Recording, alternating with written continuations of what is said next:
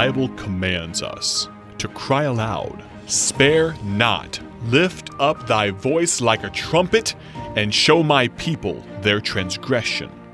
This is the Cry Aloud broadcast with evangelist Ted Houston. Again today, dear friend, we're looking at Luke 16, 19 through 31. We'll not spend much time in review, but Jesus tells about Lazarus the beggar with the sores and the dogs and desiring some crumb from the rich man. And the rich man, and that Lazarus died, and the rich man died. Lazarus was carried by the angels into Abraham's bosom. The rich man died and was buried, and in hell he lifted up his eyes, being in torment, begged for some water.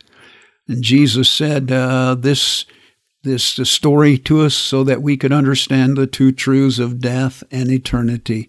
We're going to all die, and then we're going to spend eternity either in heaven or hell. That's what the Bible says. It's true. Jesus told it. It's true. Dear friend, don't let any religion or anybody else deceive you into believing that there is no eternity or that there's a possibility that you can get out of hell after you're there, or that there's some intermediary place between heaven and hell. That's simply not true.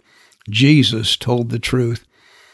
And then I said that this passage of Scripture moved me to think about this thought: what will be important 5 seconds after death?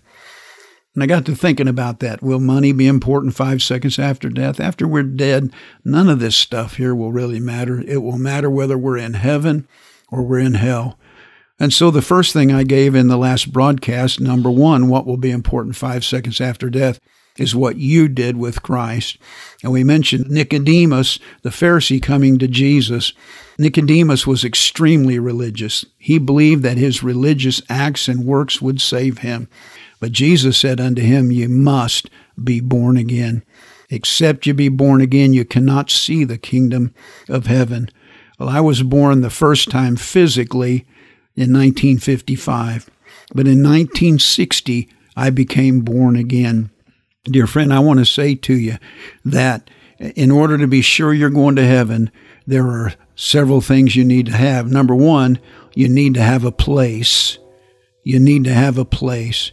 Dear friend, there has to be a place where you understood that you were a sinner.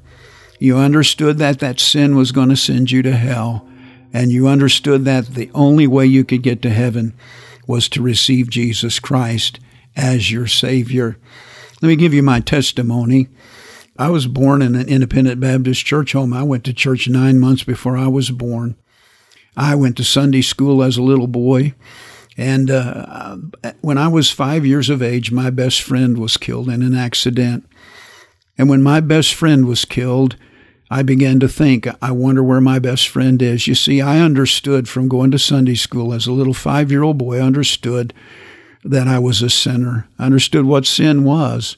I understood that lying was a sin. I understood that disobeying my parents was sin. I had teachers that had taught me what sin was. They had also taught me that the penalty for sin is hell. The Bible says the wages of sin is death. And Revelation says, cast into the lake of fire, this is the second death. I understood I was a sinner. I understood that my sin was going to send me to hell. I understood that Jesus Christ came and died and was buried and rose again so that I could be saved. And I understood that I had to accept Jesus as my Savior if I was going to go to heaven. Dear friend, you understand this. The Bible tells us that Jesus said, "I am the way, the truth, and the life. No man cometh unto the Father but by me." The Bible says in Acts 4:12, there is none other name, talking about Jesus, none other name under heaven given among men whereby you must be saved.